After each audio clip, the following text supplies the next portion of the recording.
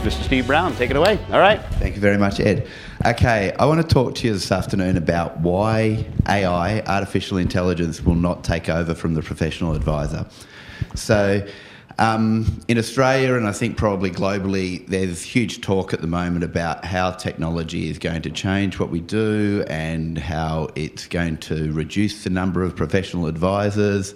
Particularly, I'm a lawyer, so they're talking about it's going to be really hard for graduates coming out because those positions are going to be filled by technology, artificial intelligence performing the roles that they currently perform. A bit about me. I'm a lawyer from Perth in Western Australia.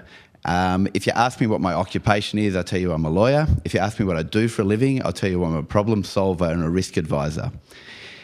If I was at a party with you when I was in my early 20s and I had this conversation with Catherine and Matthew Burgess last night, which is what directed me to the conversation today, was I used to tell people that I mowed lawns at a golf course. And that was because I'd worked all week really hard as a lawyer and I did not want to talk any more about law. I wanted to connect with people. I didn't want to be a lawyer. I just wanted to build a connection with people that I didn't have to talk about what I did every other day of the week. As professional advisors, what we're trying to do is build trust with our clients. And if we build that trust, that is what brings them back to us, and that's what keeps them coming to us and allows us to give them value.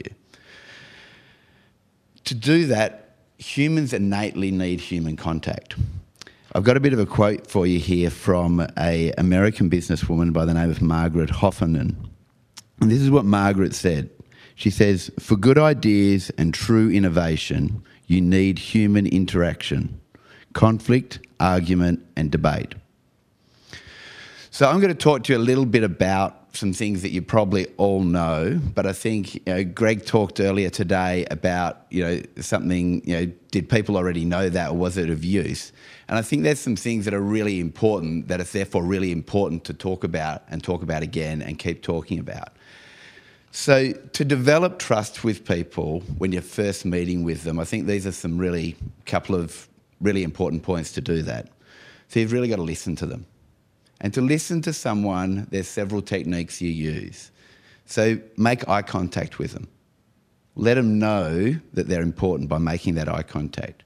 Use body language to let them know that you mirror their body language. That lets them know that you're in sync with them. Let them talk a fair bit at the start because that lets them know that they're important. But also ask them questions at appropriate times that shows you're on the same wavelengths as them. But give them that time at the start of the meeting to let them feel and let them build their comfort zone. Give them honesty and sincerity. So I'm a dispute resolution lawyer most of the time, and there's times when people come in and talk to me about their dispute, and sometimes I've got to be really honest with them and tell them, don't do it. I think it is a really bad idea for you to spend tens of thousands of dollars with me starting this dispute. I think it is so much better for you and your business to move on. And that I might drop $100,000 right there by telling them to do that if they listen to the advice. But that honesty is what builds trust and is what will bring them back to you the next time to do the next job and the job after that and the one after that. Talk to them then about your competency.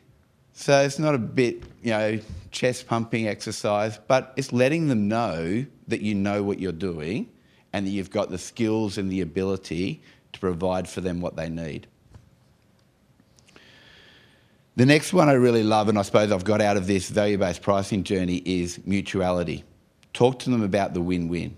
And the value-based pricing model really allows for you to do that.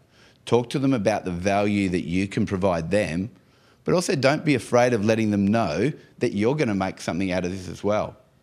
People want successful advisors, because if you're not a successful advisor, they probably don't want you because you're probably not good at what you do.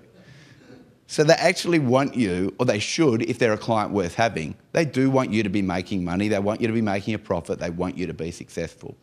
because that means you're going to be around for a long time to provide that service to them. Then ongoing, a couple of things. So once you've developed a client and they're there and you've got them as an ongoing client, the things that really matter are service.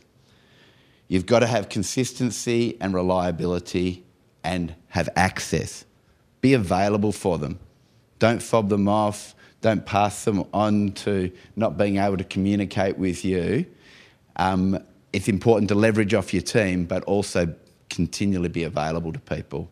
That's what people really cherish, because it is that human interaction, that human contact that they want. If you can't deliver, be honest about it. So, if you've got a sick kid and you've got to go home and you've got to look after them and you therefore can't deliver on that timeline, tell them that's why. I'm not going to deliver on it because my child's really important to me and I'm really sorry. I would love to have, but I'm not going to be able to do it this time. They'll respect it. If they don't, they're not a client worth having. Regular reviews. Paul Kennedy spoke really well about this, is, regularly keep in contact with a client. Go out to their place of business and see what's going on there, because you get a really good feel for them and their business by going to them. I got one quote to finish with, if I can, Ed. So this is from a guy by the name of Paul English. And Paul says, humans want human contact. You want someone empathetic who can help you. Thank you. Ladies and gentlemen, Steve Brown, thank you.